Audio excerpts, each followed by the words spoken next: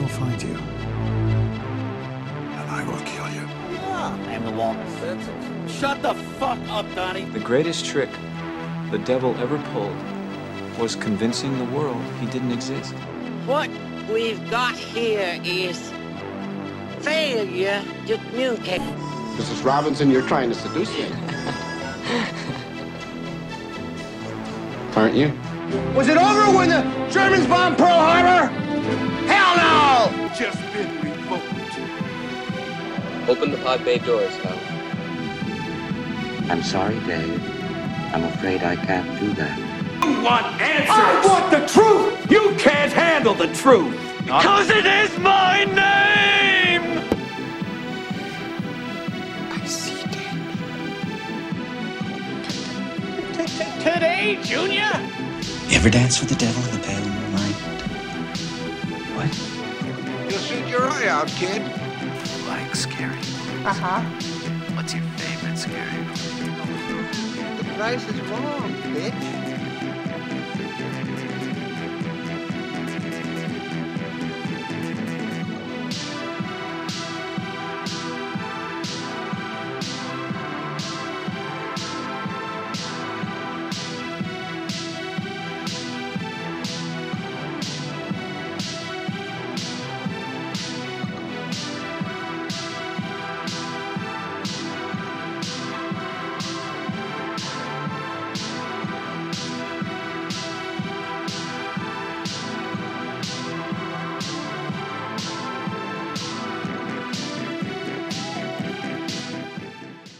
Welcome to Critics Not Cynics, the podcast that tries to prove that you can be a critic without being a cynic.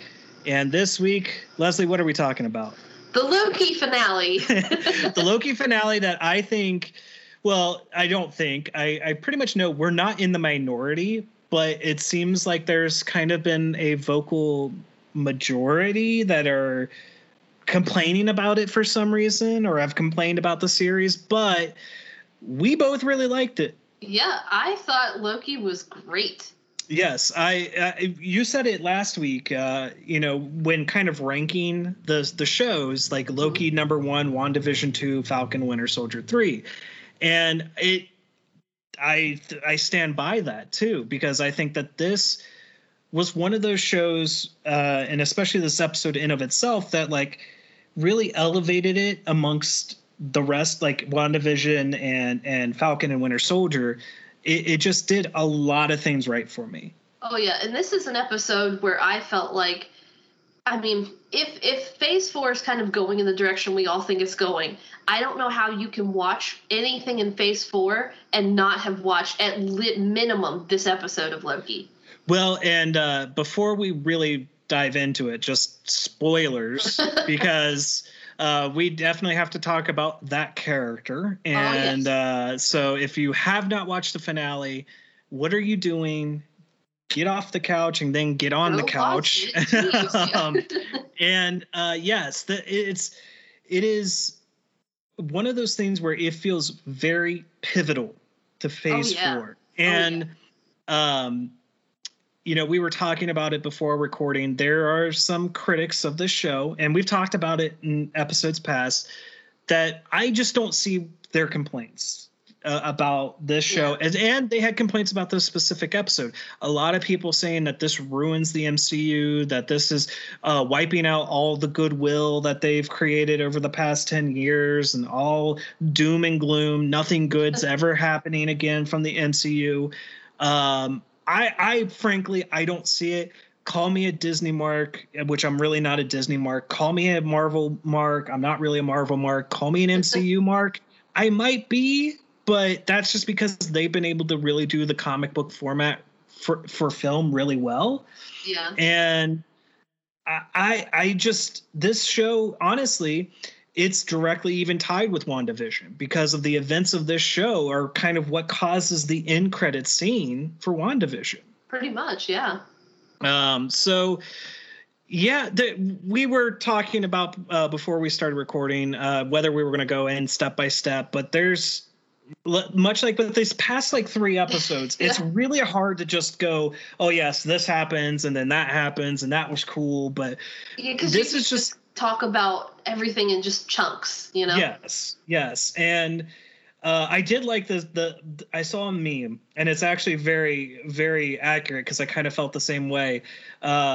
The moment when Loki became a horror show, and then it was the Miss Minutes, hi y'all, in the Chronopolis castle, and it's kind of like, yeah, because she was really creepy in that sequence. She was super creepy in that sequence. Like, obviously, she's programmed by He Who Remains. Yeah, I think, but the fact that I'm thinking about different pieces of it, but like we said, if we're not going to go in order, I'm just going to jump in. When she goes back to Ravonna and is telling her he thinks you'll find these files more, interesting or whatever, more helpful, and Ravonna says who, that's the only point when I believe that Ravonna doesn't know who was in control. Because like I said, like last week when she was acting, I got too much of a smug arrogance off her that I didn't believe that she didn't know what's going on.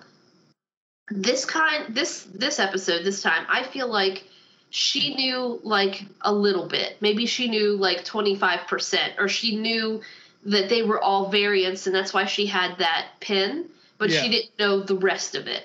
Like I feel like she knew something, but not all of it. And that scene kind of solidified it for me that she didn't know everything. Well, also, not only that, it's someone who's so dedicated to the Time Variance Authority and to the Timekeepers, or He Who Remains, that she cannot take it upon herself to come to the conclusion that Mobius comes to, that we need free will back. And she, says it can't all be for nothing. So and we talked about this again, but like a little bit before recording, kind of one of the disappointing moments from this is she goes through, the temp pad or through the door, and that's all we see her for the rest of the episode. And so thank goodness that there's a season 2, because things that I do have kind of complaints about. And it also thankfully proves that we weren't lying calling that there was going to be a season 2, because I would have felt really bad about that, but like it at least can be addressed. Like one of my other complaints I know I told you about, and it's only a mild complaint, is that this doesn't do enough to explain Sylvie's background, like more about her character, because we've only been really given a snippet of her childhood and where she is now, and that kind of Jaws mentality of going after the Timekeepers. But since there's a season 2, that at least gives the potential for them to explore those things that I want more explored, which was kind of our complaints, again, going back to Falcon and Winter Soldier. So if you're thinking we're being overly positive about Loki and that it's just, we're just, glitz and glamour in our eyes and we don't know how to point out flaws, go back and listen to our Falcon and Winter Soldier reviews, because we were very critical of that show. And a lot of those reasons of, well, if you're setting this up and you're not doing a season 2, or if you don't announce a season 2, we can't expect those answers to come in a film, way down the road. Whereas this does a good job of walking that balance of going, okay, here's things we're setting up for a season 2 of Loki, and then here's what's impacting the MCU. Yeah, they did a really good job there, I feel like, of keeping that balance going. Because, I would have liked to have more about Sylvie in this episode. I'm thinking of it pretty much the entirety of it in like one 6-hour episode. Right. But I would have liked to have a little more about her. But I think we got enough for the story, this piece of the story that we got. Right. So I'm not like hugely disappointed, or maybe if they weren't doing a season 2, I might be a little more disappointed. That's kind of where I'm at. Yeah, but I feel like because we pretty much knew that there was going to be season 2, I'm okay with it. So right, it's just like it's just one of those things that without that knowledge of whether or not there would have been another season, it would have just been more disappointing because there are other things going on with her, which we will go ahead and talk about. And maybe, I guess it's more speculation about who she really is. And I use it as a counter argument because, again, some of the really harsh critics of the show are like, well, Loki falling in love with himself, that's really weird. Well, first off, you're talking about one of the most narcissistic guys ever. Right? Why wouldn't they fall in love with a female version of themselves, let alone maybe another male version of themselves? Like it's part of Loki's character is that he can't love anyone else but himself. And that's, even though she may be a Loki variant, she's different enough from him, but there are those characteristics and qualities about her that is what enamors her to him so much. I also have one minor correction from last week's episode. I thought I was seeing the Bifrost in the background, but it's revealed in this episode it's the timeline. Yeah. Which is very cool. Like, I'm not upset I didn't see the Bifrost or anything. It makes more sense actually. But let's speculate a little bit more about Sylvie's characters. So I did tell you about it, and as far as we know, this is only going off of what I have researched on my own and lore within the comics. They may not go this exact route, and this is just could be completely wrong. But she's not really Loki. She's Enchantress. Yeah. And more specifically, she's like Enchantress version 2. She's not the original version of Enchantress. Because going to the comics lore, there's a character named Sylvie. I don't know if, last name kind of escapes my mind, but she is given powers upon Loki's death from Loki, which gives her the powers to enchant. So whether or not that's the route they're going to take, I'm going to be interested to see if that's where it goes. Yeah. And that also, like, when we were talking about it, begs the question, so because she gets powers from Loki, does that make her a Loki variant, but she's not Loki as he is person variant, like classic Loki, like boastful Loki, like crocodile Loki? Exactly. Like, so she's sort of Loki, but not? Right. So, like maybe the Nexus event, like the reason why the time variance comes after her is that something happened to that Loki and Loki passed on powers to her, being maybe just an Asgardian child, Odin taking her in as just being kind of a successor to Loki. And that is what is her Nexus event, because we don't really have that revealed, right? We just see her on Asgard. Well, and I thought too, sorry to cut you off. No, you're fine. I thought too, it might even just be that the TVA showed up at a point before she could get the powers. Like, that might have just been her in her own home, playing and whatever, when the piece that we saw. Right. And they might have just been cutting it off before Loki could die and she could ever get powers from him to begin with, to just nip it in the bud.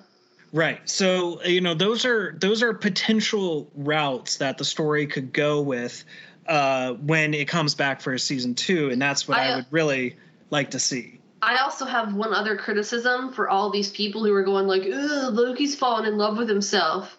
So if you shipped Jaime and Cersei in Game of Thrones, you have no place to stand. No shade that you can throw, no rocks in your glass house, to complain about somebody falling in love with themselves. And that's just all I have to say, you and your glass houses with your rocks. Although, to be fair, I don't know personally anyone who has officially shipped the two, like, that weren't just completely like, oh, that's kind of gross in that whole relationship altogether. But I agree. There are like a lot of criticisms about the show that I think are unwarranted, and again are built in within kind of the counterculture right now, and not to like get involved in politics in this discussion, but like I feel like that's what's driving a lot of people's criticisms, is that, well, because they're Disney, Marvel, the actors, everybody involved is mostly liberal. The writers are liberal, blah, blah, blah, blah.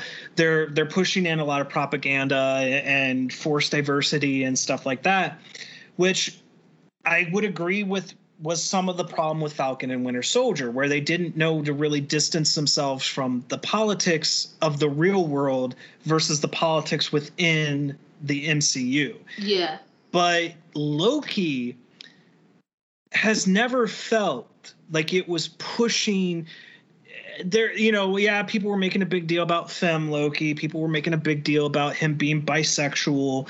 To me, that stuff is where it's kind of like we talked about, I think at some point, about Captain Marvel, where the outside stuff is affecting your ability to view and enjoy basically the in-universe stuff, which is the actual show itself. Because I feel like, like we've said, I don't care about any of their sexualities and what relationships they're going to have. That's great. Just give me a good story. That's fine. But I feel like some people were so starved for it to happen that when they got it, they kind of blew it out of proportion. And then that blown out of proportion reaction kind of blew out the other side's reaction of like, they don't want this at all and blah, you know, and it's just kind of like two people on the different side of the fence, like screaming at each other, like getting crazy and ridiculous. While like the rest of us are just kind of like, can we just watch stuck the show? In the middle? Like, yeah. And like what we got, like while people are shouting over us. Right. Because I don't know, like I said before, like maybe give it 5 or 6 years and it might have a completely different read on Falcon and Winter Soldier. I don't know. But right now it was too much. Yeah, so I it was like, too close to home, too, with what was being said. So I feel like some of the stuff of these, I call them shock jocks, or I don't know what else to, all the strictly negative. It's about what it is. Yeah, pretty much is the shock jocks is that they have to be negative, and their response of negativity has to be overwhelmingly negative, so it can be like in your face and da da, and we gotta get your attention, and this is da da da da, and create this huge echo chamber of people who all think and feel and everything all the same as you, when it's like, can we just enjoy the show? Well, and to be fair, the kind of the person we're referencing also did what is, in my opinion, a disservice in their review of WandaVision because of misunderstanding their representation of grief. Because again, it was that going back to that thing of Hayward being, or Hayward or Haywood, can't remember which, but the bad guy basically in WandaVision, who everyone's like, actually he was the good guy because he wanted to stop her. But when you go back and you rewatch WandaVision, he's the reason that all happens, because he deliberately flaunts the dissected body of Vision in front of her and puts her already through a worse state and of it that's already there. And so she escapes into this realm, and yes, she hurts people. But what do we typically do when we're going through grief? We hurt people. Yeah. You lash out.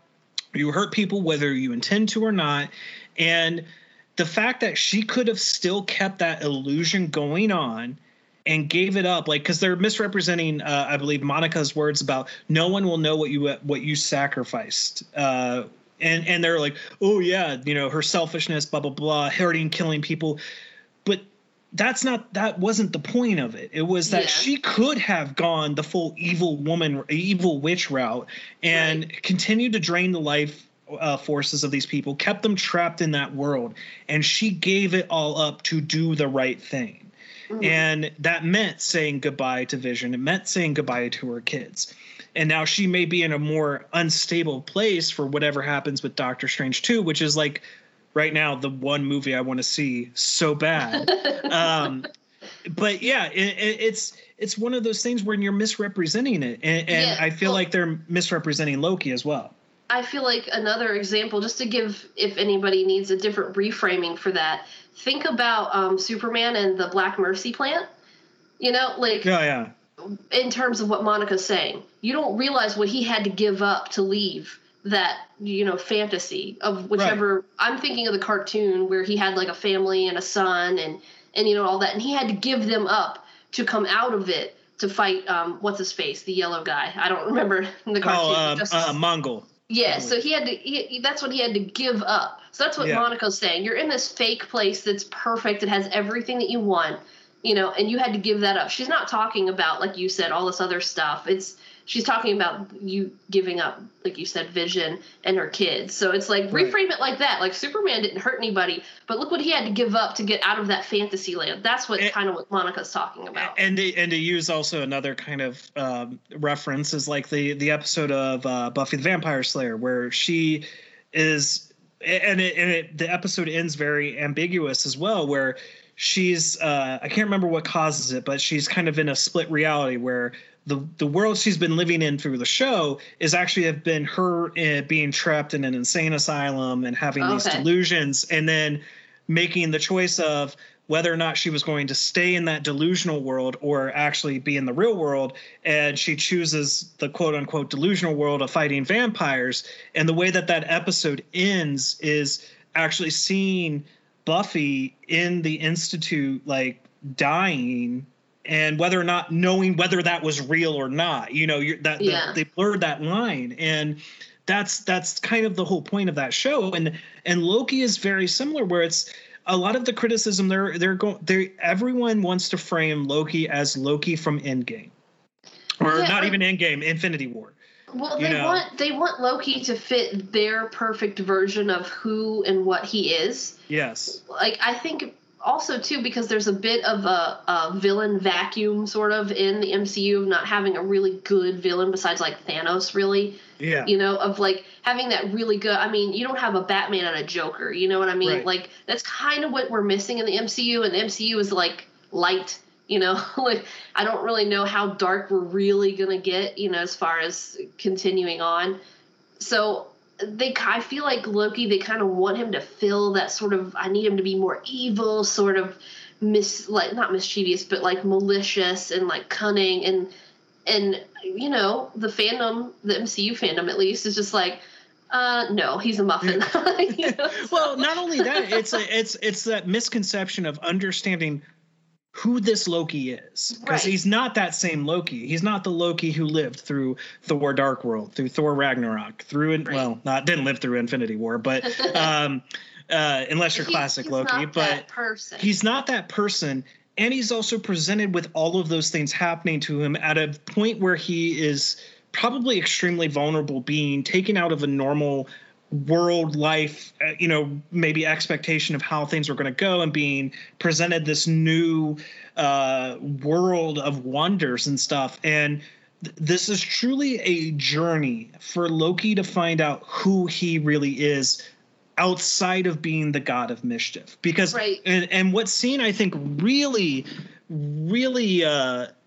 exemplifies this is the fight between him and Sylvie. Because this is where as much as we like Sylvie throughout the show, this is her villain turn.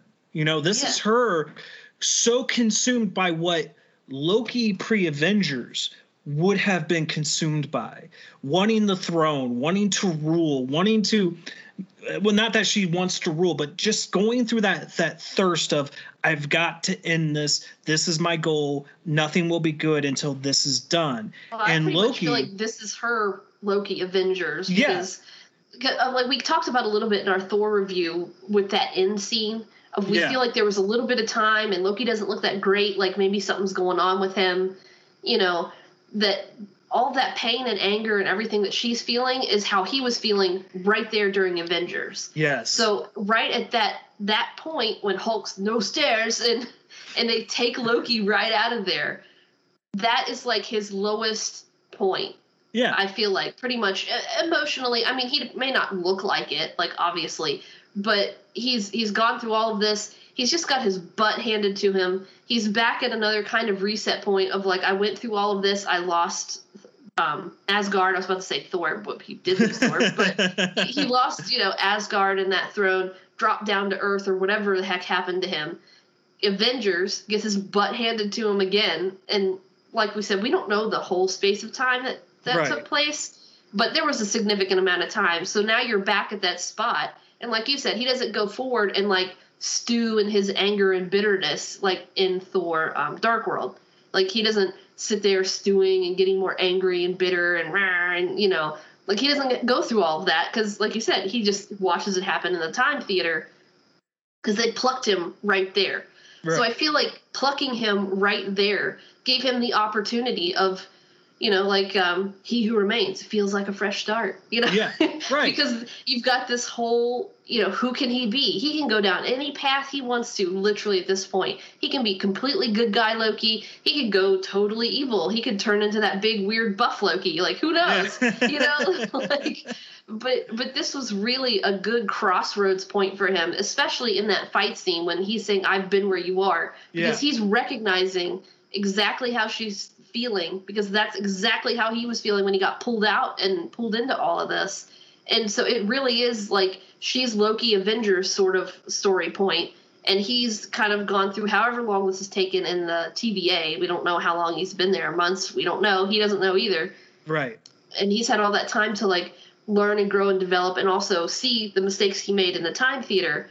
So he doesn't have to be, like you said, the Loki of not Endgame or, well, Infinity War or whatever. Because that's not who he is. But he's also not the comic book Loki that you fell in love with. He's not the cartoon version of Loki that you fell in love with. He's not the Norse mythology version of Loki that you might like or actually worship. I don't really know. You know, but like this MCU character is not any of those things. You know, so Someone you have to take him different. For what he is. Yeah, you have right. to take him for what he is.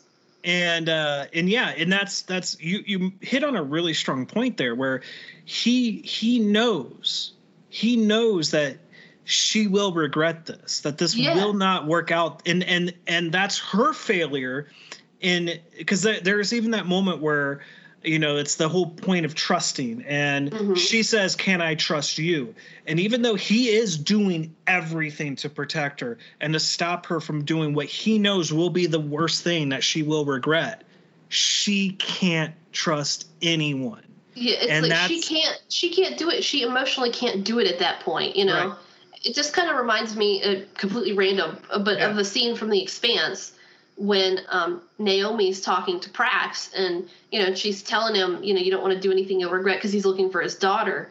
And he's like, but would you have listened to anybody telling you the things that you're telling me when she lost her son? She was like, no, I wouldn't have been able to hear it either. So it's like they're just at that point, like we're not able to hear it, to accept it and move on.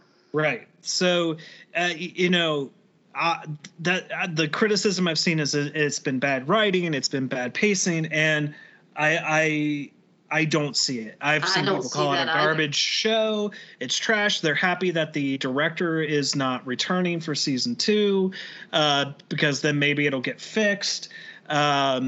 Which to me, there's nothing they need to fix. No, there's nothing with this. This was probably top tier Marvel. I don't even know. Like, it's just Marvel content, best. You know? Yeah. It really blows WandaVision out of the water. It certainly decimates Falcon and Winter Soldier. Oh, heck yeah. And maybe a lot of that is due to Tom and Owen and their chemistry together, and how they could get you just to enjoy the show. And even if there is political messaging or identity politics that are in there, they're doing enough with the material for you to not even know it's really happening. Because, like, it felt like it might have gone that way because of when they did the Femme Loki reveal before we knew who Sylvie was and everything. I was like, okay, this doesn't feel good. This could go a Falcon and Winter Soldier route where it's just you're pushing this. Yeah, some of that's the marketing outside of the show. Yes. Like, the show itself was fine, but it's whoever's in charge of doing, like, you know, the social media posts or the outreach or whatever, or even like whatever the actors are posting, like that sort of stuff can then sour it for the audience before they even get a chance to see what you're doing. Exactly. So sometimes I feel like maybe they need a little more of a strong arm, real short leash on whoever posts things, you know, even on the actors themselves, about being able to talk about, you know, the show and their feelings on it or whatever, because you can ruin it so easily. Right. It's kind of like what happened again. But we just keep hitting that example with Captain Marvel and Brie Larson. Like, she made herself so unlikable. Like, even before the movie came out, it hurt. It hurt bad. Yeah, it really did. And it's just like there was that point where I was worried that was the route it was going to go. But then they were doing things that made me forget it. They were doing things that when I discovered who Sylvie was, and again, it goes into that whole because she says, I'm not a Loki. I'm not a Loki. I'm not a Loki. You know, like that. Then I'm like, okay. And this is maybe where their marketing or their social media stuff was working, was where they were going, she's not exactly who you think she is. Mm-hmm. And so even though they haven't come out and said she is Enchantress, that's why I was telling, you know, you kept saying it, and she enchanted this and enchant that. And I'm like, you're saying the magic word. Well, I was thinking it, but I didn't know. You know? Right. And it was just, like I said, I happened to just Google search it, and that's how I found it. But and again, we can still be wrong with that speculation. They could be saying it's, you know, whoever gobbledygook, but they did enough with it, and they made her a distinct enough character. Even if she is a Loki variant, she's not just another knockoff of Tom. You know, it's another distinct version, like Classic and Boastful and Kid and definitely Crocodile. But I see those criticisms lobbed at it, and I'm just sitting there going, I don't see it. If I did, I would be saying, yes, absolutely, I agree with you. I never felt the pacing was off. I was never bored on an episode. I wanted to always know what was coming next. And I was always disappointed when it ended. Yeah, exactly. Like my biggest disappointment from this specific episode was that the only credits thing we got was that Loki will return for season 2. And as excited as I am for that, I wanted one more scene, one more tease at something. I told you what scene that I would have you know, enjoyed is even at like the very, very end of the credits. Like if they just had like a, I don't know, 30 seconds of like Benedict Cumberbatch panic breathing into a brown paper bag, like dressed as Doctor Strange or something, right. Like that would have been all, and I would have like, that's hilarious, and I would have loved it, you know? Like, well, see, and so, because I know people are going to ask, or people have asked, like, okay, because you bring up Doctor Strange, and this is a really good thing to bring up. Did Doc Strange ever see any of this happening? And here's my counter argument to that is no, because if He Who Remains is controlling the timeline, he is going to make sure that Doctor Strange can only see the failure timelines and then the one timeline that's going to get them past Endgame, which is why when they bring Loki and Loki's like, oh, because that was another complaint I saw was, well, you know, wouldn't they have shown up and arrested Tony Stark and all the Avengers for doing that? They answered that question in episode 1. Right. It was the approved thing for them to do. It had to happen. And, you know, so it was just one of these things where it's like, if you're not paying attention closely to the show, then, okay, maybe I can see that criticism being loud, but then you're not paying attention to the show, but then you're providing criticism of it. And that's disingenuous at the least, and disrespectful at the most. But let's talk about He Who Remains. Yeah, let's talk about Jonathan Majors. I was really surprised when it opened up, because I was like, oh, is that him? Is that Jonathan? You know, and because my mind was doing that, and I'm like, it is him. But then like seeing like what, first of all, he was fabulous. Yes, he was fantastic in the scene. I am amazing acting. I have not finished it. I'm not really a huge fan of it, even though I have the book of Lovecraft Country. And it's not anything to do with him, because he was the thing about the show that I was enjoying. So it was great to now see him kind of go from this dark, serious character from that show to kind of this Yoda. Basically Yoda, you know, from Empire Strike Back, where he's this kind of crazy, even though he doesn't look it, old. Well, he kind of epitomizes. I don't know who said this quote. Maybe it was Hepburn. I don't really remember, but that like, I want to look otherworldly and vaguely threatening. Like he was like otherworldly and vaguely threatening, like his character. Not that he looked that way, but you know what I mean. Like he embodied that. He was so good, and I told you after I watched it, I love what they did there with with He Who Remains. I loved it. So let's again, this is a big spoiler for anyone who's not kind of in the know. But let's say who he's just a spoiler for the show. No, this is spoiler moving for Phase 4. Yeah, for Phase 4. Let's say who he's not. Okay, he is not Kang. Which was like, as soon as I saw him show up first, I'm like, wait, are they really spoiling Kang for us? Like, this isn't cool. But then as he was continuing on, and also the distinct, non-blue face version, knowing that he looks normal and knowing about the different variations of Kang throughout his timeline, I came to the realization he is Immortus. Yeah. And Immortus, to those who aren't familiar with the comic book history with him, is the future version of Kang, who is actually good. And so they're going to probably approach this a little bit differently than what I thought. And I'm actually okay with this because they've established it within this show. That it's not so much that it's going to be an earlier timeline version of him, but a variant. Yeah. And I love it. I love that whole explanation. And that, again, that's what people were complaining about. Why would you go to war with the multiverses? Well, if you're an egotistical madman, right, going to assume it's just like, we assume that our opinions are the best opinion, right? And then you come up with someone else who has differing opinions, and you typically tend to clash. Yeah, you judge others based on all their actions or whatnot, but you judge yourself based on your intent. Right. And so now take that and stretch it out a little bit differently.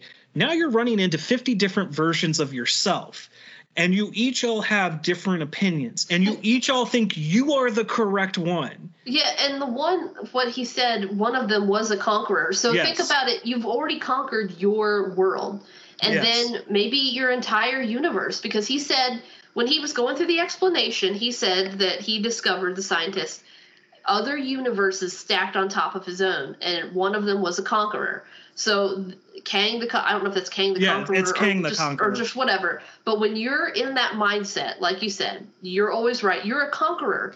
Like I'm going to go out and I'm going to rule the freaking world. What do? Well, you rule your world. Where do you look to next? Other worlds. Yep.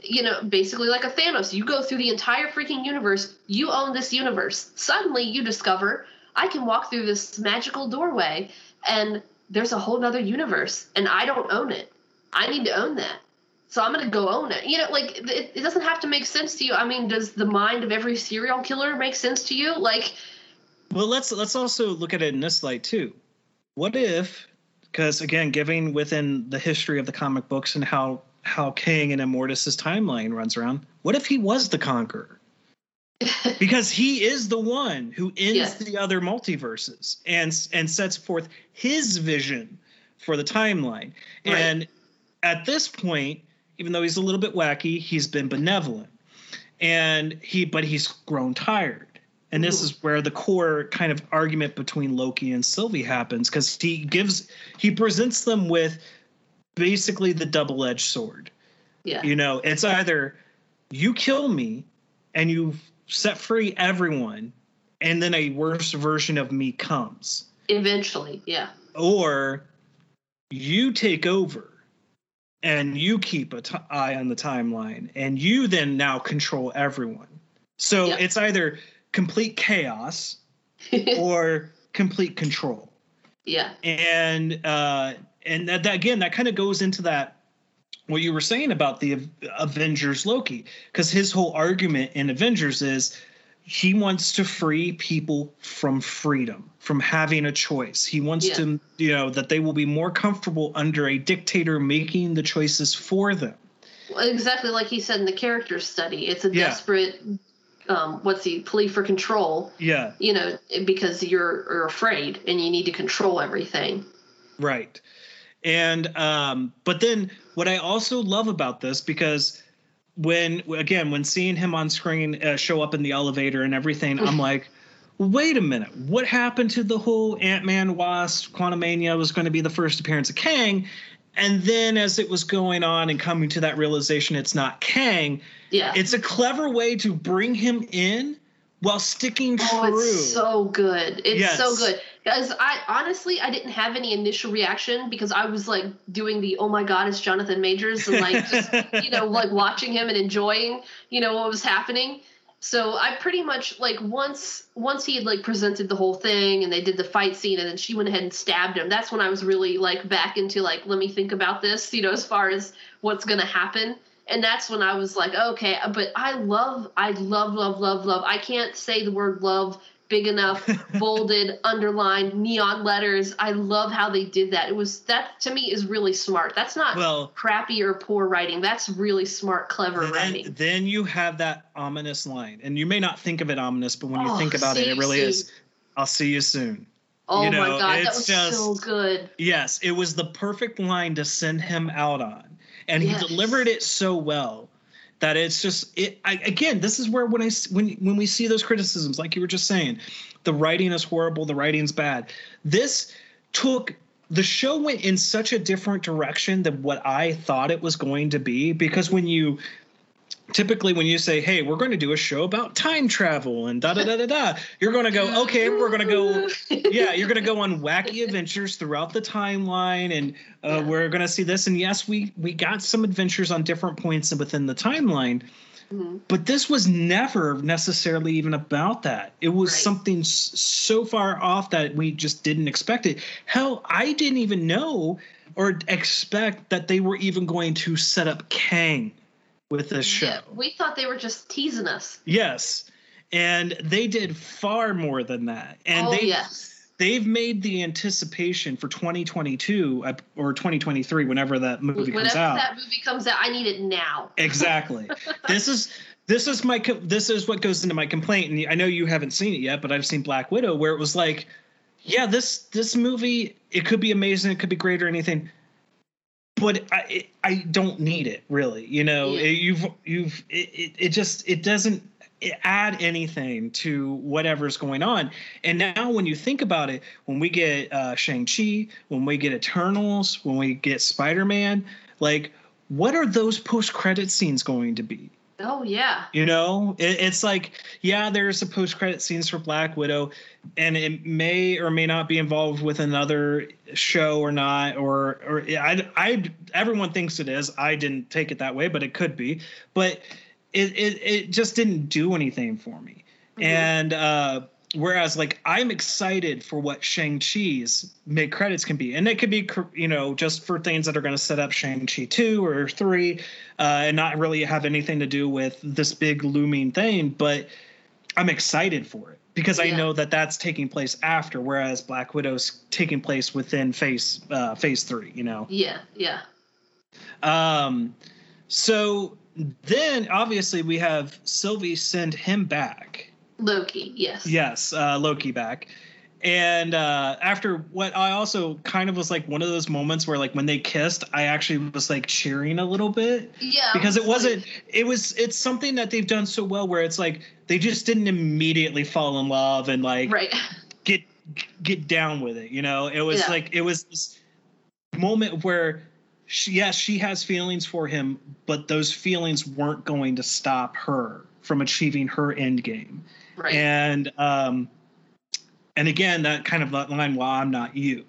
And but when he goes back and he comes to B-15 and Mobius, he's not in the normal TVA. Well, my question is, it's thinking about, I'm probably overthinking it too much, but could she have sent him to a different reality before she had already stabbed Kang or Immortus, sorry?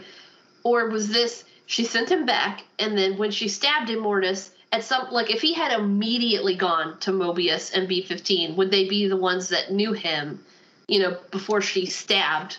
Like, I don't, you know, the sequence of time of how long did he sit there before he went running for them? Wasn't it already starting to break before she stabs him? Because there's the point where the timeline was already branching. So I think since it was already branching and those timelines were already happening, it just so happened that he ended up in the wrong one or in the main one. We just don't know yet because but it might have just already changed. Yes, because we saw the statue. Right. And his death was what solidified it. You know, like maybe there could have been that moment in between while he's sitting there that if she decided not to kill Immortus, it would have been fine, because then everything would have come back to normal. But seeing the statue, and no, that is not a statue of Immortus. That is a statue of Kang. Yeah. That's totally Kang. Now, it's not going to be how Kang, as we'll probably see him in Ant-Man and Wasp, but that will be Kang. But that was such, like, I wasn't even expecting that. You know, like, it was, you know, when he's going, because even when he starts that conversation off, he goes, okay, you're an analyst. And it's like, okay, he's just trying to calm Loki down, get him back to normal. But then he's like, who are you? I'm like, wait, what? Wait, what? And then you see the statue and you're like, oh, shit. Like, oh, no. Yeah. So it good. Oh, I was just going to say, in its entirety, I feel like this 6-hour movie is... It pretty much is. It's pretty much like a Loki good guy origin story. Yes.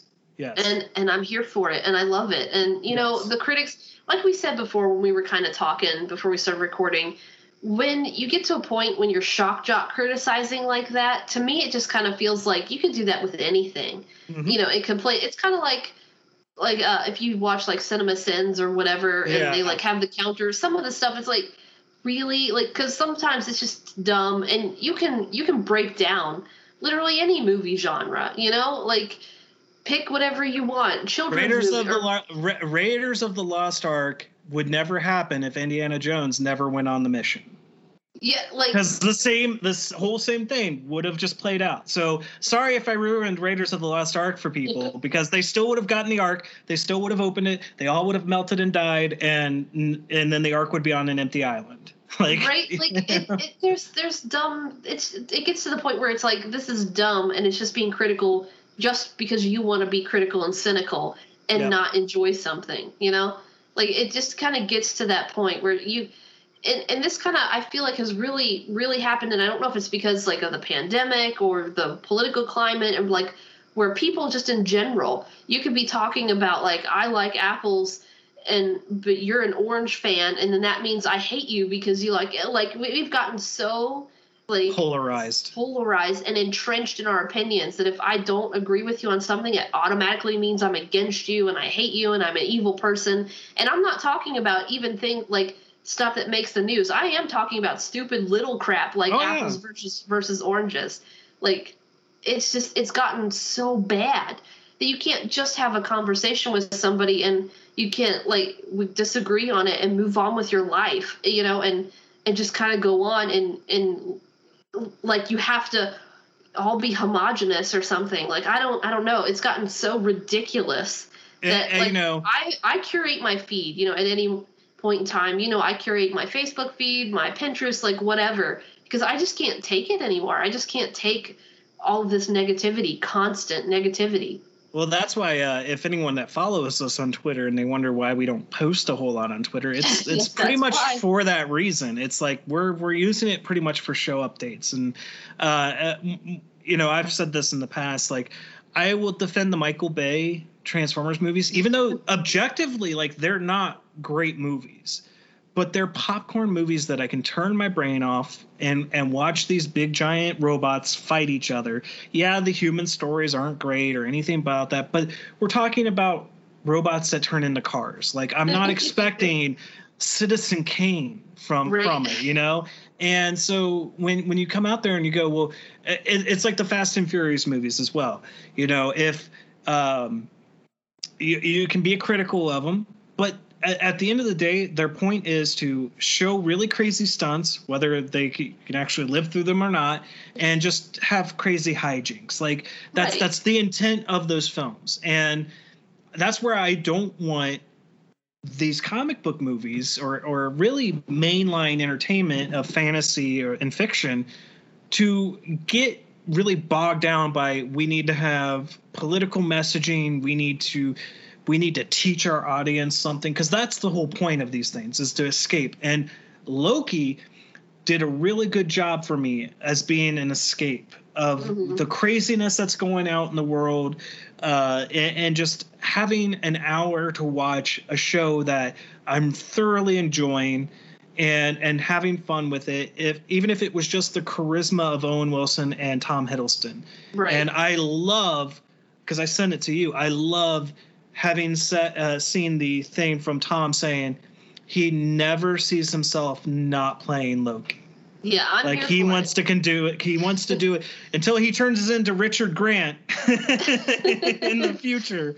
I want him to be like Christopher Lee, like 90 years old, being walked onto the Lord of the Rings set. Like, I'm here for it. If I have to be the person who, like, I don't know how old I would be. How much older he is than me, I don't know. Anyway, a couple years probably. Yeah, a couple years.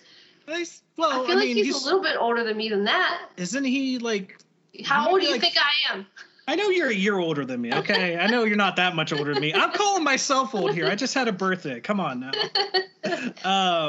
But whatever. Until he's like in his 90s. Talk while I look it up.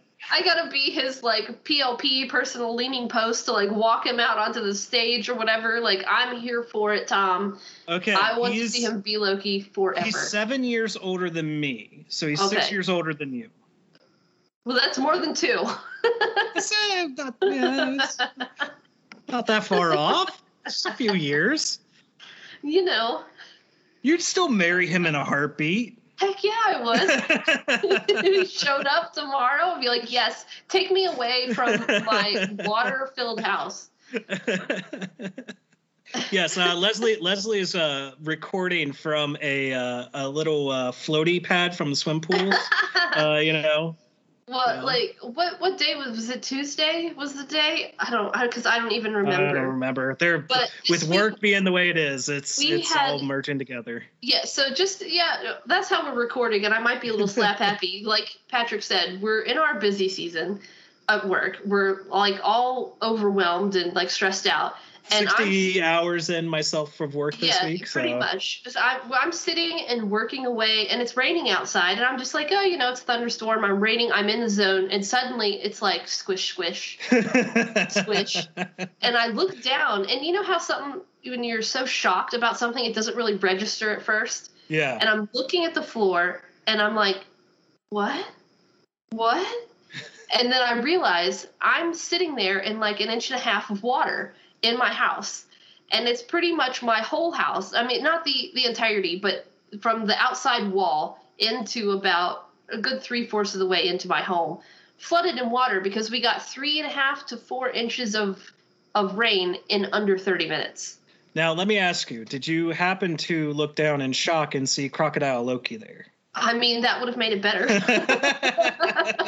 He might have been eating your foot off. My initial thought once it registered that I'm sitting in water was like, oh crap, because I gotta get all my computer stuff off, the surge protector and stuff off the floor, because I was literally looking at it and thinking, oh my God, like, how did I not get electrocuted? Because they're literally on the floor, and they're like, what, maybe 1 inch big or whatever. I mean, it was almost like going into the top of the surge protector. Whoa.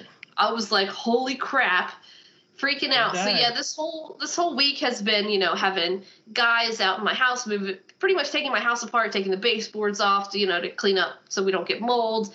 I had 9 industrial fans and 3 industrial dehumidifiers going for pretty much the entirety of the week. Eventually, was it yesterday, I guess, they put my house back together. You tried to move my big furniture like back where it was, and so I'm I'm recording here in a little spot that I made in between all the crap that needs to go back on the bookshelves. And don't lie to the audience. You're sipping back on a mojito right now. Oh my God, I wish I was. Yeah, so if Tom is free and wants to take me away from all of you, I will go with you in a heartbeat. Well, I can confirm whether or not he is married. Let me just pull up that handy dandy IMDb. I don't think he is. I think there's been a whole bunch of different. Hey, you might be in luck. He is not married. I don't know if he's dating anyone, but after our little sidetrack there, this show. Crazy this week. Well, we all are. Let's be fair here. This was the highlight of my week. The highlight of your week. I think the highlight of the last 6 weeks was having this show, like, again, our complaint going back to Falcon and Winter Soldier was it didn't feel really connected. It didn't feel like it was moving the story or moving the cinematic universe forward. This hit the turbo.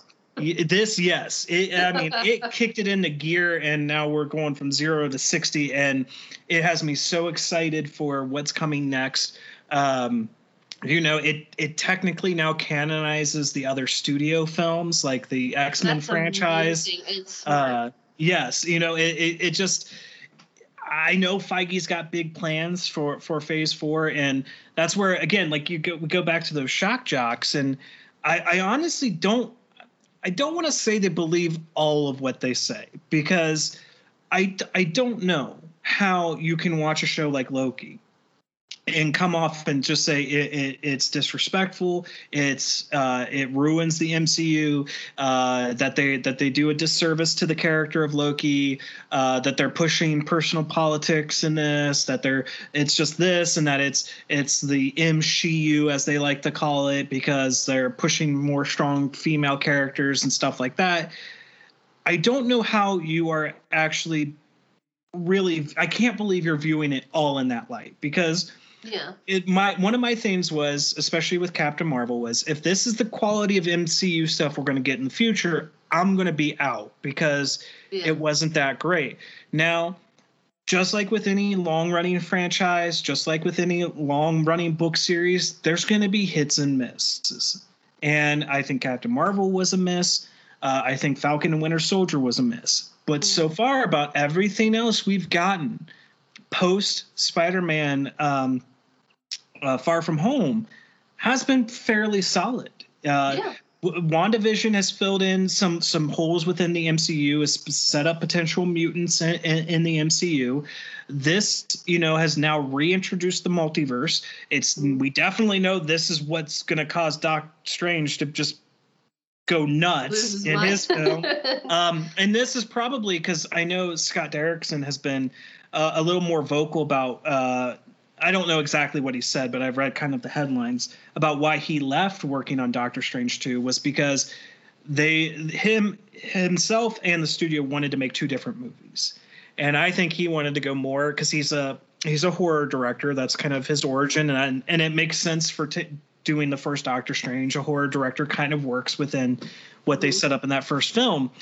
But knowing how Feige plans things out, and I won't say he's a complete genius, but he's pretty smart. And I think because I know it was about up to 2022 was what the plan had been. So now we're kind of reaching the end of that plan, and whether or not he can do to 2032 is going to be kind of up in the air about whether it's going to be as strong and as consistent as we got these past 10 years.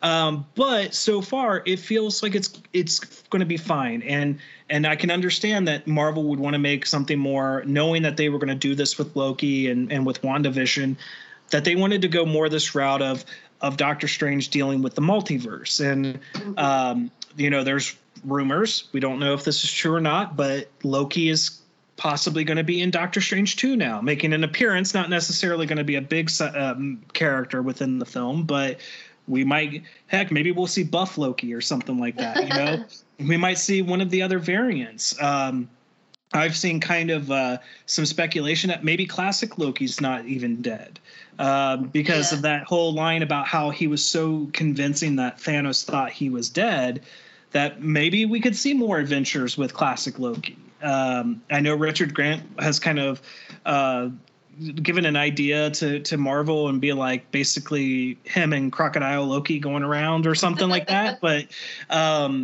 it's the team up I want is Agent, what's his name? Agent Woo. Oh yeah, Agent Woo. I want him and Kat Dennings and Crocky. Yeah, that would be kind of funny. That's the team up I want. That was one thing we didn't talk about because I told you about this earlier this week, and it would have been great. And I hope if we can get a 10-hour cut of Zemo dancing at a club, I hope we can get this released because Chris Hemsworth actually recorded dialogue for Throg. That would be awesome. If we could see what that, because I know it wasn't supposed to be like a big scene or a super long scene, but if we could see what that scene was meant to be, or if they could do it as a deleted scene or just an extra somewhere, I would be down for it. Even if it's like 40 seconds long, I don't care. It would be hilarious to see. Yes. But ultimately, this show did what I needed it to do. And I never once felt it was being disrespectful. It could have. I will say, again, that reveal of Sylvie in episode 2 and not knowing where this grander mystery was going to go, it felt like it could have gone really bad. And yet they proved me wrong. And that was the one thing we always kept saying again about Falcon and Winter Soldier was, okay, maybe we're just not seeing it and we're going to be wrong within episode 4, 5, and 6. But nothing within those last 3 episodes of that show did anything to kind of assuage our fears. Whereas I was having those fears in episode 2, but episode 3, which again is like the lowest rated out of all 6 episodes, and I don't understand it. Yeah. I was like, oh, okay, I get what you're trying to do now. I understand who this character is. I'm really excited to see where this goes. And I go back to the writing being very strong and the writing taking on the character of Loki. Again, misdirection, deception, which is actually what He Who Remains has been doing the entire time, right? Mm-hmm. Like he's made sure that Sylvie could escape, making sure that Loki was able to escape with the Tesseract, so that it culminates in that one moment there within Chronopolis to give them the choice about what was going to happen to the timeline. I'm interested to know, when Immortus was like going through all the different scenarios, like what happened when Captain America took his place? What happened when, like when he presented it? Because he said, he's thought it through. Which, I mean, maybe he was fibbing about that part. I don't really know. I kind of believe him that he did. Oh, yeah. Like, of all the different characters, all the different people, like, random Joe Schmo off the street, when he was like, now you can be in charge, like what really happened? And, of course, I still think you have to think about the people who would actually have the skills and the desire, necessary to be able to get to that point, to get to him in the first place. It's probably not that huge a pool of people, and it's probably... of the powered people, would be the ones to get there. So when he presents it to each one, like, what did Hawkeye say? What did Vision say? What would Wanda have done? Like, that it came down to that it needed to be Sylvie and Loki, Well, see, again, like, what it comes down to is knowing what I think how he views it is that they're kind of different sides of the same coin, right? Mm-hmm. That Loki wanted to rule. And what better way to rule but than to rule absolutely, basically controlling the fate of everyone else. But Sylvie, knowing that how that can go wrong, being the counterbalance so that they rule equally together and doing what benefits everyone rather than just being some maniacal crazy person, but not understanding by the events that he set forth with Sylvie's pruning, or failure to prune, that would set her on such a warpath. Because again, he only knew what would happen up to that point. Because and that, again, this goes to how well he played that character, because you believe kind of the utter fear when he doesn't know what's going to happen next. Mm-hmm. It's both and exciting. Excited. Yeah. It's both exciting and terrifying at the same time. Yeah. And so probably the most emotion he's felt in a long time, because when what all's going to happen and what all the cards everybody's holding are, there's really no surprises. Right. And so he would only know based off of the path he would set them on, it would at least get them there, but he would never know the choice they would make. Mm-hmm. So that's where he's probably hoping. It was a hope of they will take over and they will provide a good counterbalance to each other. And I can go on my merry way and do whatever I want. But ultimately, again, and it also goes to that question of free will, because ultimately, because that's what the fight is for, he gives them the free will choice, and Sylvie either squanders it or accurately does what needs to be done. Yeah. So I just loved it. I know we're like praising it like crazy, but it really just... Yeah, there's those minor moments that you could be overly critical on and, like you said, tear apart as much as you want to and shred it to pieces and complain. But it's, again, that's the point of this podcast, to point out some flaws. But I did not find a whole lot of flaws in this show. Yeah. The only thing that I would say that I would have wanted a little more of was when Mobius confronts Ravonna. I just wanted him to be a little more competent. Yeah. Because I do feel like she kind of took the stick from him a little too easily. If they had like a 5-second longer of a fight, I would have liked that. I'm not talking like they take up a whole 2 minutes. Just like literally just maybe a more of a scuffle than she just immediately takes it from him and puts him on the ground. But I also I do see what you're saying there, and I do agree to an extent, but I also think that he truly valued the friendship and that there was no way he was ever going to actually use force on her. So that might lead into why it was so easy. Like I'm defending it without it actually being that way, without it being explicit, but that's maybe how I read the scene.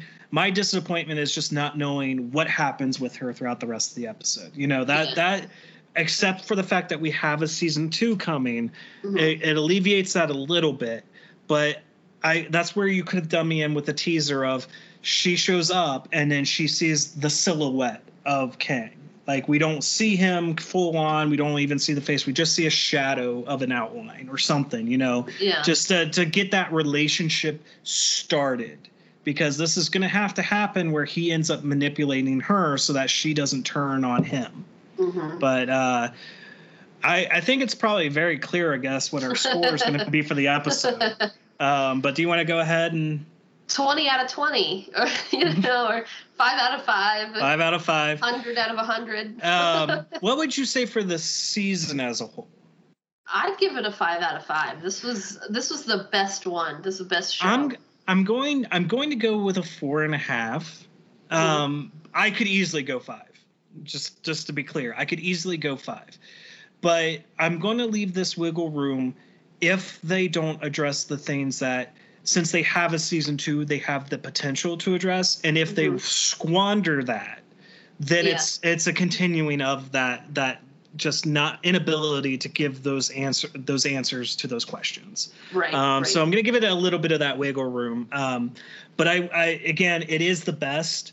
I think even with What If, in which that's truly what, that's what comes next. And that essentially spawns pretty much because of this. Yeah. What If, I think, will be good, but I don't think it will top this. Especially when, I liked the trailer, but knowing that certain characters didn't voice themselves, looking at Stark, because it's the one that really stuck out to me the most, that might hurt it a little bit for me.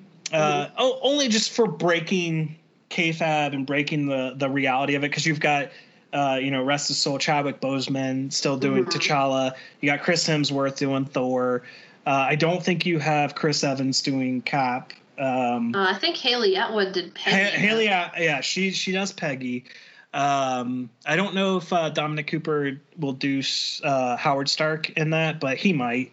But you got Michael Rooker doing Yondu. So the only thing from the trailer is that I'm gonna need to actually sit and watch an episode, which of course when it comes out I will.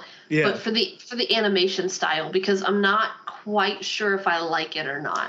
I know what you mean. It's like 50-50. Like, some of it looks really good, and then for other parts it looks just okay. It looks weird. Like specifically Stark getting saved by Killmonger was the one that really kind of stuck out to me as like, it's kind of bland.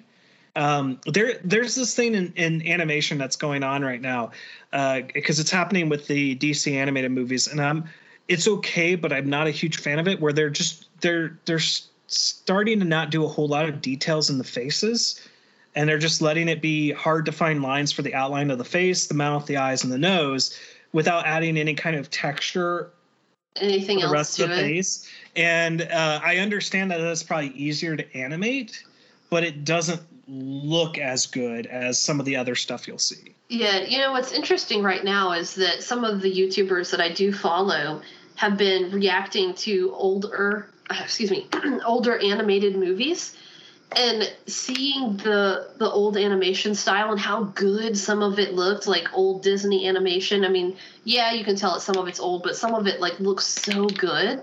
Mm-hmm. And then kind of coming into seeing what the new animation style is with these different 3D things and whatnot, and feeling like this is crap compared to the 2D animation that was so good.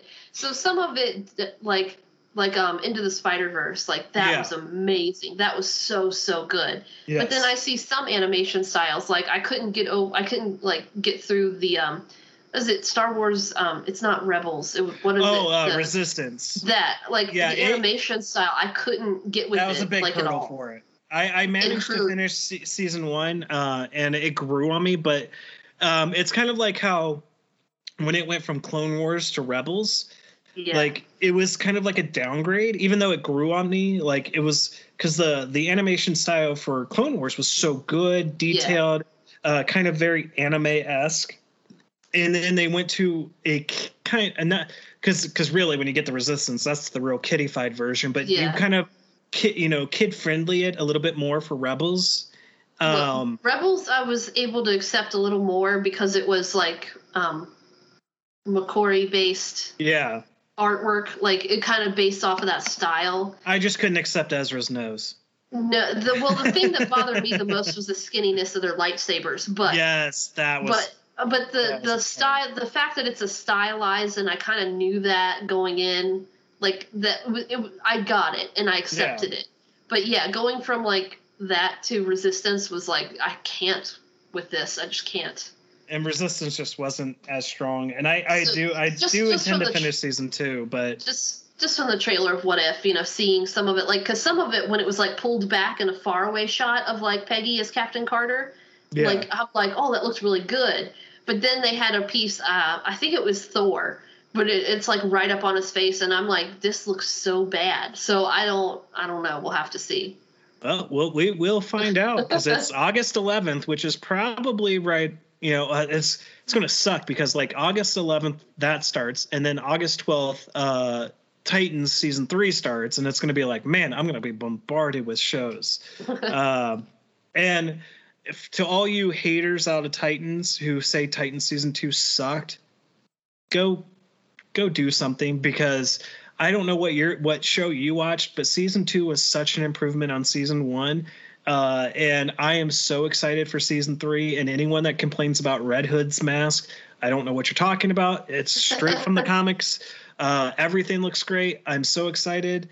And it's going to be a hard time because it's going to be What If, on Wednesday, and then that on Thursday. And it's going to be like, geez, I'm going to be bombarded. But so let's see, as far as Marvel goes, right? Yeah. So we're waiting until we're done with our insane peak season, and we'll get you your Avengers review.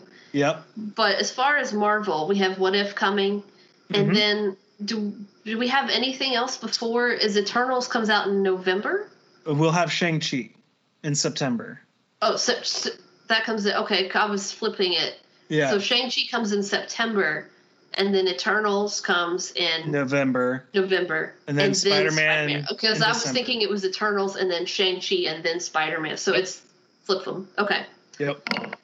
So that's what we've got as far as Marvel's like working hard, and they're giving us good content. So like again, it's one of they've earned my trust. They've earned my trust to watch their show and then determine. Unless like Shang-Chi sucks, Eternals is probably going to suck. Eternals is the only one I'm worried about right now. But Spider-Man's going to have me pretty much sold regardless. And then even if Spider-Man for some reason sucks, and even if Shang-Chi sucks and Eternal sucks, I have to see Doctor Strange 2. Oh, yeah. And I have to see Ant-Man and Wasp 3. Yes. It's like those are the... If you really want to say if there's going to be key movies, it's going to be Spider-Man, Doctor Strange, and Ant-Man. Like, those are going to be the big heavy hitters with the overarching storyline, I think, with the MCU. So, all right. Now, for the season as a whole...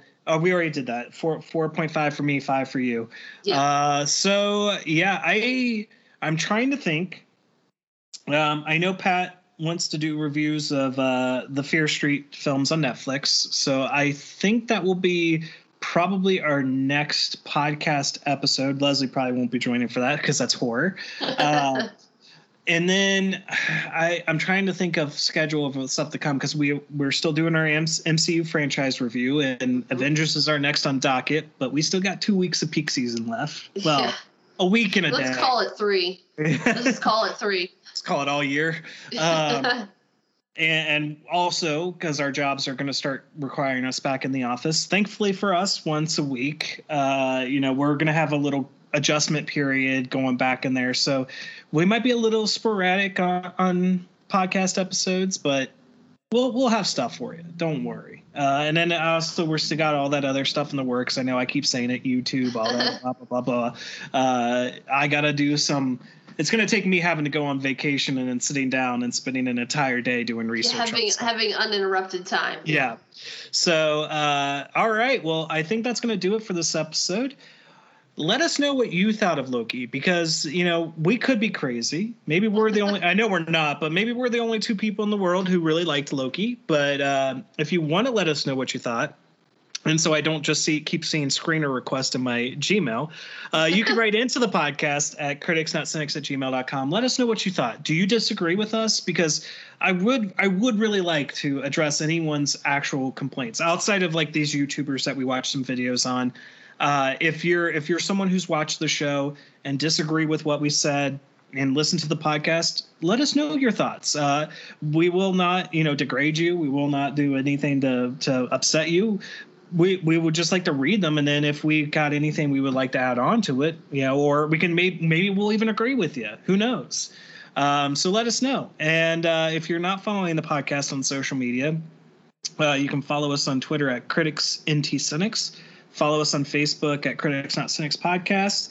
And subscribe to the podcast on pretty much every podcasting service. We're on Podbean, Spotify, Google Play, Amazon Music, Audible, just about anywhere you can get your podcasts. And leave us a rate and review if you like listening to our thoughts, or even if you don't like listening to our thoughts. Just tell us if we're doing something wrong. We'll take it into consideration, or we'll just get He Who Remains and wipe you from the timeline. All right, guys. To show up in front of you real quick before it happens. It scared the living daylights out of you too. All right, guys. We'll talk to you next time.